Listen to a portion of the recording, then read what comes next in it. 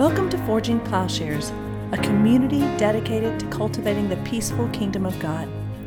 We hope this part of our ongoing conversation stimulates your mind and challenges your heart about what it means to be a follower of Jesus.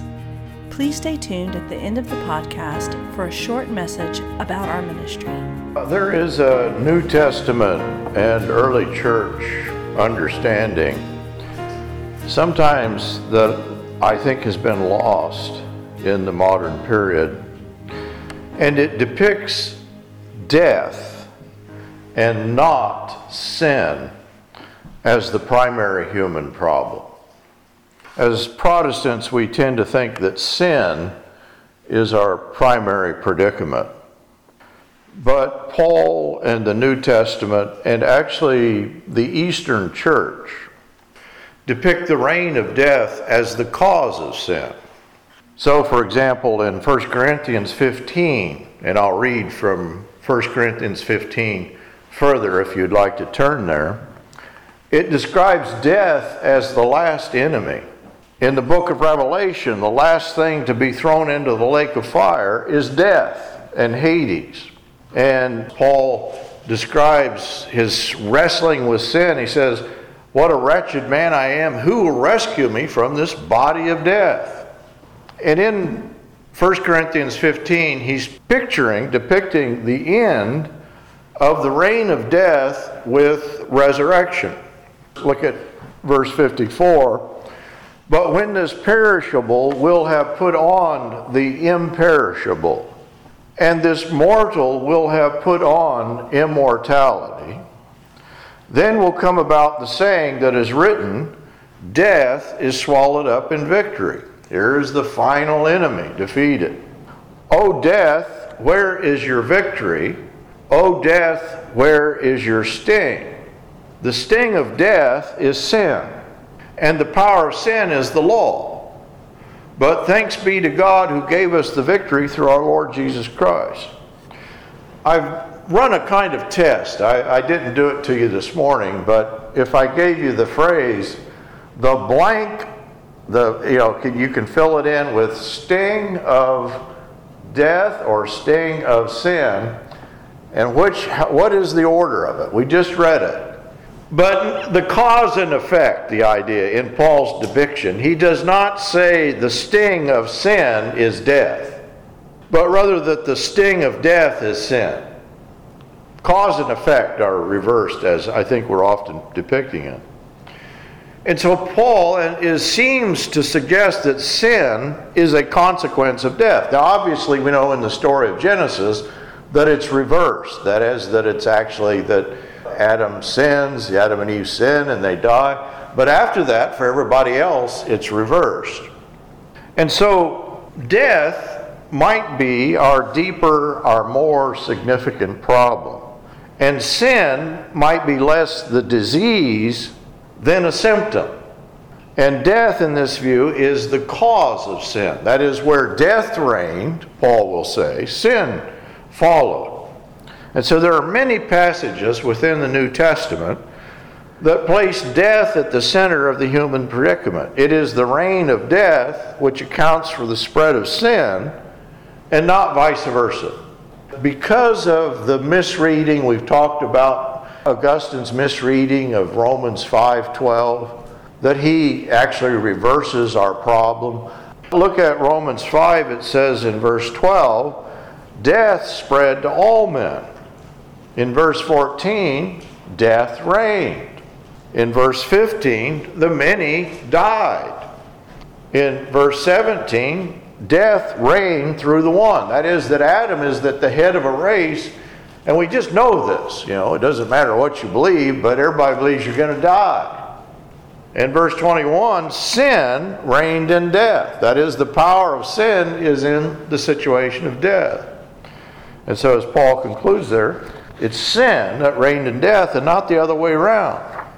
Now the devil is part of this equation. In fact, sin, death, and the devil are going to be kind of the trinity of evil that we encounter. And the devil is not so much a kind of generic tempter, but the New Testament will describe Satan as holding the power of death. As it says in Hebrews 2:14, the death of Jesus was intended to destroy, quote, him who holds the power of death. That is the devil. The devil uses death. He enslaves people to the fear of death. 1 John 3:8, the reason the Son of God appeared was to destroy the devil's work. And so, what's the devil's work? Well, by defeating death, Christ defeats the work of the devil. Certainly, it is sin, death, and the devil that is the problem. And this victory over the devil, that's the picture in Revelation. It's reaffirmed. It's the picture of the resurrected Lord. He's declared, it says, he's holding the keys of death and Hades. This is what has enslaved. This is what has locked us up. Death, once under the power of Satan, is now under the power of Christ. Now this does several things. One, it organically connects Christ's death, his manner of death, his embrace of death, his non-resistance of death, his non-fear of death, to salvation. And it connects his resurrection. This is 1 Corinthians 15. It connects it directly. What's the problem? Well, it's the problem of sin, death, and the devil. Christ defeats that, and that's true in the resurrection. So the predicament of death, which it's corruption, its inherent deception, it's often depicted as the devil deceiving us through death, the loss, it's directly addressed in the life-giving truth of the work of Christ. But I'm afraid we may have cause and effect backward. But that's my basic premise. I'm just going to say that one thing today. But now I'm going to go back to, I think, the earliest theologian of the church. And this is Ignatius of Antioch. Ignatius of Antioch was friends of Polycarp. We believe they were both the disciples of John. Some say, again, this is tradition, how true the tradition might be, that Peter himself appointed Ignatius the bishop in Antioch. So we're going back as early as you can go in the post-apostolic period, or in the apostolic fathers. So these are people who knew the apostles, and they're teaching then what they received from the apostles. So I'm just going to go back to what Ignatius says. And Ignatius then is living under Emperor Trajan. And we know there was a persecution under Trajan. And Ignatius refused to bow to Emperor Trajan. And we don't quite know why, but the emperor is having Ignatius brought to Rome, we think, to be thrown into the Colosseum and be killed by wild beasts. And so he's on this journey, he's going to Rome, he knows he's going to be martyred. And in the process, he writes 7 letters to 7 churches on the way to Rome. Partly saying, well, I'm going to be martyred, don't try to interrupt this thing. But also leaving last encouragement and describing then his theology, his basics, understanding. And so he's working with the categories that he received from the apostles, working with what he had of the New Testament. You understand, we don't even think the New Testament had been formed yet. And the danger, I'm afraid, is that because of the misreading, we've talked about Augustine's misreading of Romans 5:12, that he actually reverses our problem. I'm afraid that from Augustine to Calvin, we've kind of obscured the theological focus that I'm going to describe today. It's a very simple understanding, but we have interference from focus on total depravity, determinism. But if we go back to these earliest apostolic fathers, this focus that I've just described comes through. And so when Ignatius writes, he's marching to death. I think that's a key part of this. The march toward death is the same march that Jesus went on to Jerusalem. When Jesus said, I'm going up to Jerusalem to die, Peter said, no, Lord, you can't do that. And Jesus says, get behind me, Satan. And so I think that his theology and what he's doing fit together. That is, he's going to embrace the reality of his own martyrdom. And so for Ignatius, fear of death is the corruption or disease which Satan wields so as to give death the final word. And his journey and his letters are a demonstration of how one can put off the corrupting power of death by reversing our instinct. You know, our instinct, of course, is not to go to Jerusalem, not to go to Rome, but to run the other direction. It's not to embrace death, and I think that's the image in taking up the cross, is that we are, in fact, to accept in resurrection faith this reality. And he writes one of the letters to the Ephesians, which was a major church, about the death and resurrection of Christ. And he describes the death and resurrection as the medicine. So what's the sickness? It's the corruption of death. The corruption of sickness of death in its death-denying orientation. And so he's going to use this language, which is very biblical language. Death is corrupting precisely. It's corrupting physically, but it's also corrupting morally. And of course, what Ignatius and the early teachers are up against are the Docetists. And the Docetists are a group of false teachers that are saying, well, Jesus didn't really come in the flesh. He didn't have a natural body like we had. And Ignatius is taking on this false teaching as he's going. He says, for these false teachers, quote, he only seemed to suffer. That is, he didn't really suffer. And he says, they themselves only seem to be Christians. He said, they're not really Christians. If you deny the death and resurrection of Jesus, Ignatius saying, you're not really a Christian. And Ignatius grants that it may happen exactly as they believe. I'm quoting again. As they believe, so it shall happen unto them, when they shall be divested of their bodies and be mere evil spirits. He said it may be their prayer is granted, but if you are divested of the body, if you lose the body and become a spirit, you become an evil spirit. I think he's being ironic here, but the point is that those who deny the reality of the flesh and they labor under, he quote, the uncurable or incurable disease, he says they're denying the cure. And he refers to Christ as the physician. And so he's describing death as a corruption, a disease. He's describing Christ as the physician, the doctor who can heal the disease. And he says this, he explains the whole gospel very straightforwardly. He refers to John 1:14. For the Word was made flesh. I'm quoting Ignatius. Being incorporeal, he was in the body, being impassible. He was in a passible body. Being immortal, he was in a mortal body. Being life, he became subject to corruption, that he might free our souls from death and corruption and heal them and might restore them to health when they were diseased with ungodliness and wicked lusts. There's the gospel. Life and immortality, they are not innate to man.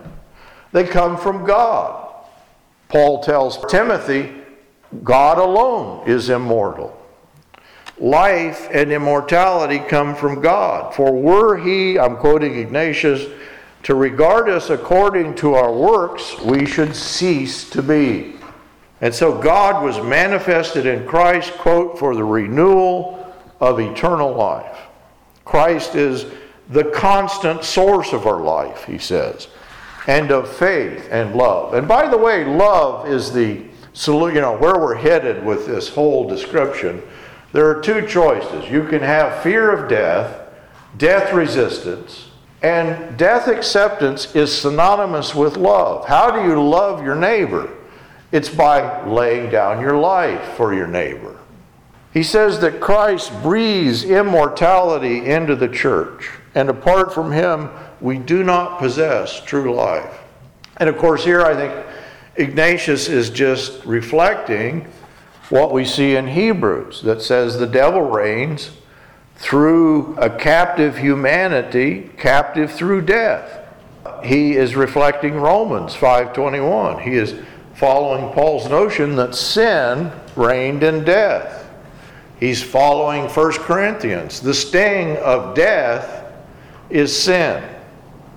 According to an Eastern Orthodox theologian, John Romanides, he expands upon this. He says, because of the tyrant death, man is unable to live according to his original destiny of selfless love. You know, if there's only so much stuff to go around, it's a zero-sum game, there's only so much life, you better grab as much as you can. And so he has the instinct of self-preservation firmly rooted with him from birth. And Romanides goes on to say, because he lives constantly under the fear of death, he continuously seeks bodily and psychological security, and thus becomes individualistically inclined and utilitarian in attitude. Now, I think Romanides is giving us a kind of modern twist on what Ignatius is describing. Ignatius says there's two fates. There's death and life. This is Ignatius. Seeing then all things have an end, these two things are simultaneously set before us. Death and life, and everyone shall go unto his place. He says there's two kinds of coin, and each has stamped upon it either the character of God or the character of the world. And the difference is that the believing stamp in love, they have the character of the Father. Those who deny him, here I'm quoting him, they become advocates of death rather than of truth. That's an interesting picture. There is life, there is truth, those two go together. And there is death and deception, death and a lie. But there is no means to life apart from the truth of Christ. It is by Christ alone that man has life. He says, he goes back and refers to the Old Testament, Abraham, Isaac, and Jacob, the prophets. He says all of these have for the object the attaining of unity with God. These two proclaim the gospel before the gospel and placed their hope in Christ and waited for him, in whom believing they were saved. And they pointed to this one in whom, quote, is the perfection of immortality. He tells the Trailians, one of the churches, he says that by believing in his death, you may escape death. That is, the manner of his death is already a defeat of death. He warns the Smyrnians that those who deny Jesus, that they deny he had a natural body, they've already succumbed to death. They've been defeated. And he equates belief in the suffering of Jesus with resurrection. That is, believing in the passion of Christ is really already a participation in the resurrection of Christ. This is Ignatius. But he who does not acknowledge this has in fact altogether denied him, being enveloped in death. Yea, be it far from me to make any mention of them. He doesn't name the false teachers. I think he knows them by name. He says, until they repent and return to Christ's passion, which is our resurrection. That is, believing in the suffering of Christ is to believe in the resurrection of Christ. That God suffered and died, defeating death, that's already a belief in the resurrection because it's a reversal of the slavery. And so death is corrupting, and then it poses a moral orientation. It unleashes the fleshly passions as the mortality of the flesh reigns unchallenged. And in this sense, there's no division. You know, we need not do what has happened in Protestantism. We divide up the birth, the life, the death, the resurrection of Jesus. But in this picture, all of these is combating the same foe. The corruption of death is overcome in his life, the manner of his life. It's overcome in his passion and the suffering leading up to the cross. It's overcome in his taking up of death, and it's overcome in his resurrection. His life is a reversal of the normal life in regard to death, the orientation to death. Ignatius says about the false teachers, and here he sounds a lot like Peter, he says they're dumb dogs, they're raving mad, and their bite is poisonous as they inflict the original lie. And of course, what he's picturing here is the lie of the devil. You won't die. And the picture is that, in some way you lose your body and your soul goes to heaven. They would obscure how it is that Satan and death ensnare and enslave. And so the truth of Christ, of his life, of his death and resurrection, exposes the lie of Satan, who is positing a death-dealing lie. Now, I've just given you the gospel according to Ignatius. And what's amazing in this is what's not there. All the things that are missing. But if we add these things, we're going to confuse it. There's no consideration, first of all, of any kind of legal framework. There's no consideration of future punishment. There's just the picture that sin is a disease, and Christ cures the disease by uniting his own immortality with the mortal body. So Christ became subject to corruption, which is simultaneously, it's a physical and moral corruption, and this is evident in the false teachers who have become corrupt. Their corruption is that they are subject to death, but in denying the reality, they make themselves completely corrupt. Ignatius knows nothing. He does not speak of future punishment. He knows nothing of limited atonement, individual election. You either trust yourself to the love of Christ, or you attempt, and he describes it as it's a kind of like the way you eat. You can eat herbage of a different kind, and it may be poison. These unbelieving say that he only seemed to suffer, and it can be said of them, they themselves only seem to exist. He's saying they have given themselves completely over to the unreality of the delusion of death. And so the Docetic claim that Christ did not come in human flesh, Ignatius is saying this is a lie from the devil and is equivalent to the original lie of the serpent. He says, "Flee therefore those evil offshoots of Satan which produce death-bearing fruit, whereof if anyone tastes, he instantly dies." Taste of this lie and you die. And it's evident that such men, he says, are not planting good fruit. He says, for if they were, they would appear as branches of the cross. The cross is a different kind of tree producing a different kind of fruit, an incorruptible fruit. That death, disease, corruption will not destroy this fruit. And so, in denying the embodiment of Christ, they deny the reality of the passion, and they leave themselves subject to deadly passions. That's the language. That is that Christ's passion defeats human passion. Death resistance is undone by Christ's death acceptance. And Christ calls you through his passion, and so the true branches springing from the cross enflesh themselves, embody themselves with the clothing of Christ, such as meekness and love. He says they become the imitators of his suffering. We take up the love of Christ by taking up the suffering of Christ. And these things are salvific because he says faith, that is of the flesh of the Lord, and love, that is of the blood of Jesus.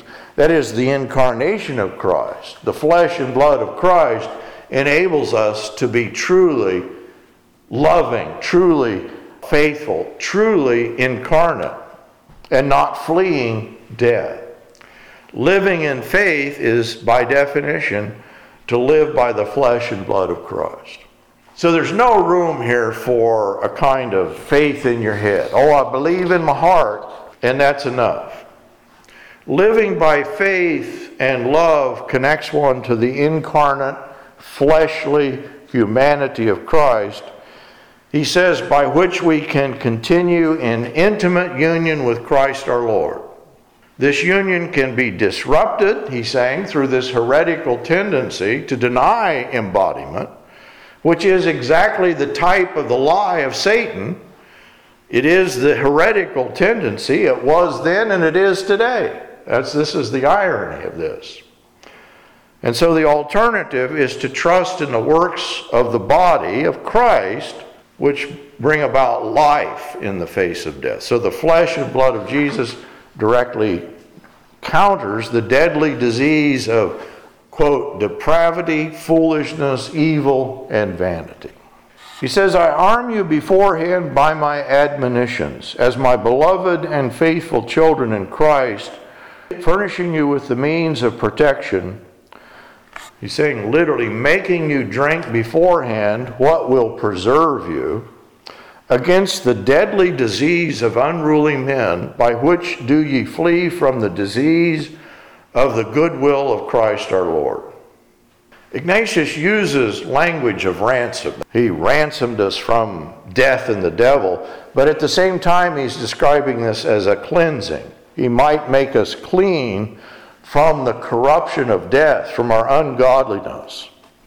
And so life is equated with purification. Death is equated with corruption. That is, this death thing, this corruption thing, it's not just something that happens to your body, it's a moral orientation, and we're rid of that orientation. And so Ignatius is very similar in thought to 2 Peter. And many people think that he may have been a disciple of Peter. Peter reminds them in 2 Peter of the power and promises of Jesus, that as you may become partakers of the divine nature, in 2 Peter 1:4, having escaped the corruption that is in the world. Peter talks a lot about corruption. He calls the false teachers dogs and pigs. Sounds a lot like Ignatius here. We overcome the corruption of these through the purification and healing by participation in the divine nature in and through Christ Jesus. I'm just quoting 2 Peter 1:4. So the divine nature is the cure to the predicament of death, and Christ then has imparted the divine nature through his incarnation and is made available through his flesh and blood. It's made available, the church is the place in which we see the incarnation continue. This is the church historian Philip Schaff, and he sums up Ignatius' theology. He says, the central idea is the renovation of man now under the power of Satan and death, which are undone in Christ, the risen Savior, who is our true life and endows us with immortality. Jesus' new humanity is the cure for our corrupted humanity. It is what the Eucharist, the Lord's Supper, points to, the cleansing remedy to drive away evil. So here's the simple gospel. And Ignatius says, I'm giving you a very simple idea, a very simple gospel. But what is missing is the idea of death or wrath as a legal category.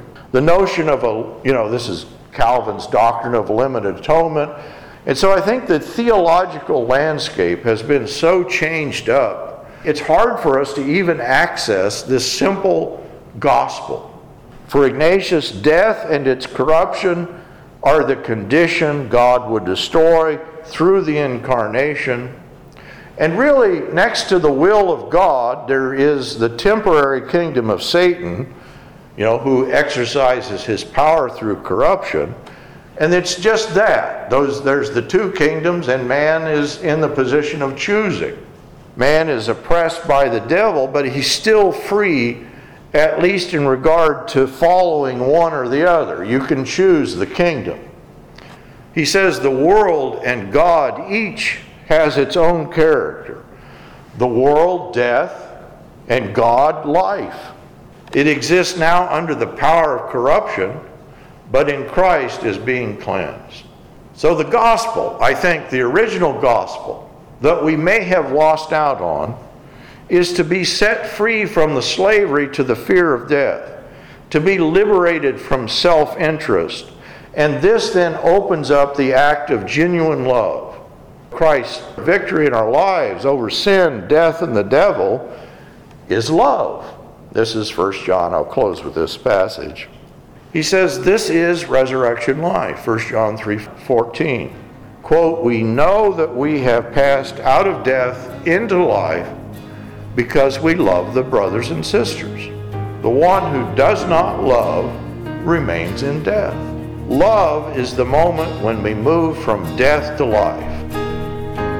Forging Plowshares is a community dedicated to cultivating the peaceful kingdom by providing in-depth, transformative biblical and theological education and discipleship.